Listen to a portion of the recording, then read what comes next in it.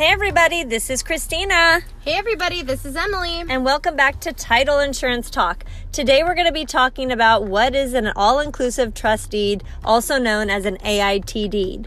An all-inclusive trust deed is a new deed of trust that includes the balance due on the existing note plus new funds advanced. It's also known as a wraparound mortgage. A wraparound mortgage, more commonly known as a WRAP, is a form of secondary financing for the purchase of real property. The seller extends to the buyer a junior mortgage which wraps around and exists in addition to any superior mortgages already secured by the property.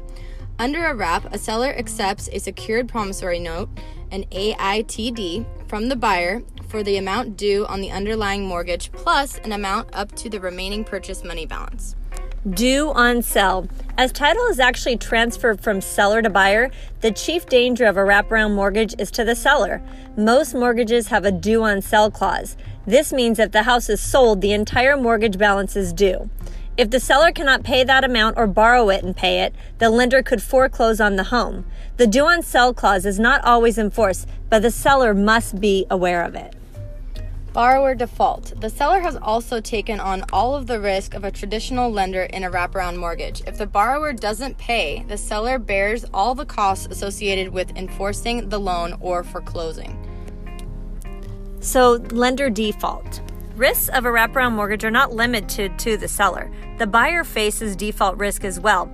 As an example, if a buyer consistently makes monthly payments but the seller is not, then paying the first mortgage, then the original lender can force the home into foreclosure. An example of a wraparound mortgage secured by an AITD. The seller who has the original mortgage sells his home with the existing first mortgage in place and a second mortgage which he carries back from the buyer.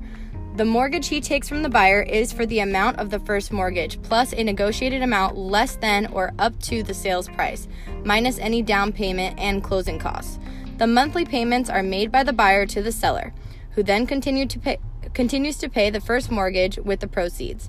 When the buyer either sells or refinances the property, all mortgages are paid off in full, with the seller entitled to the difference in the payoff of the wraparound and any underlying loan payoffs.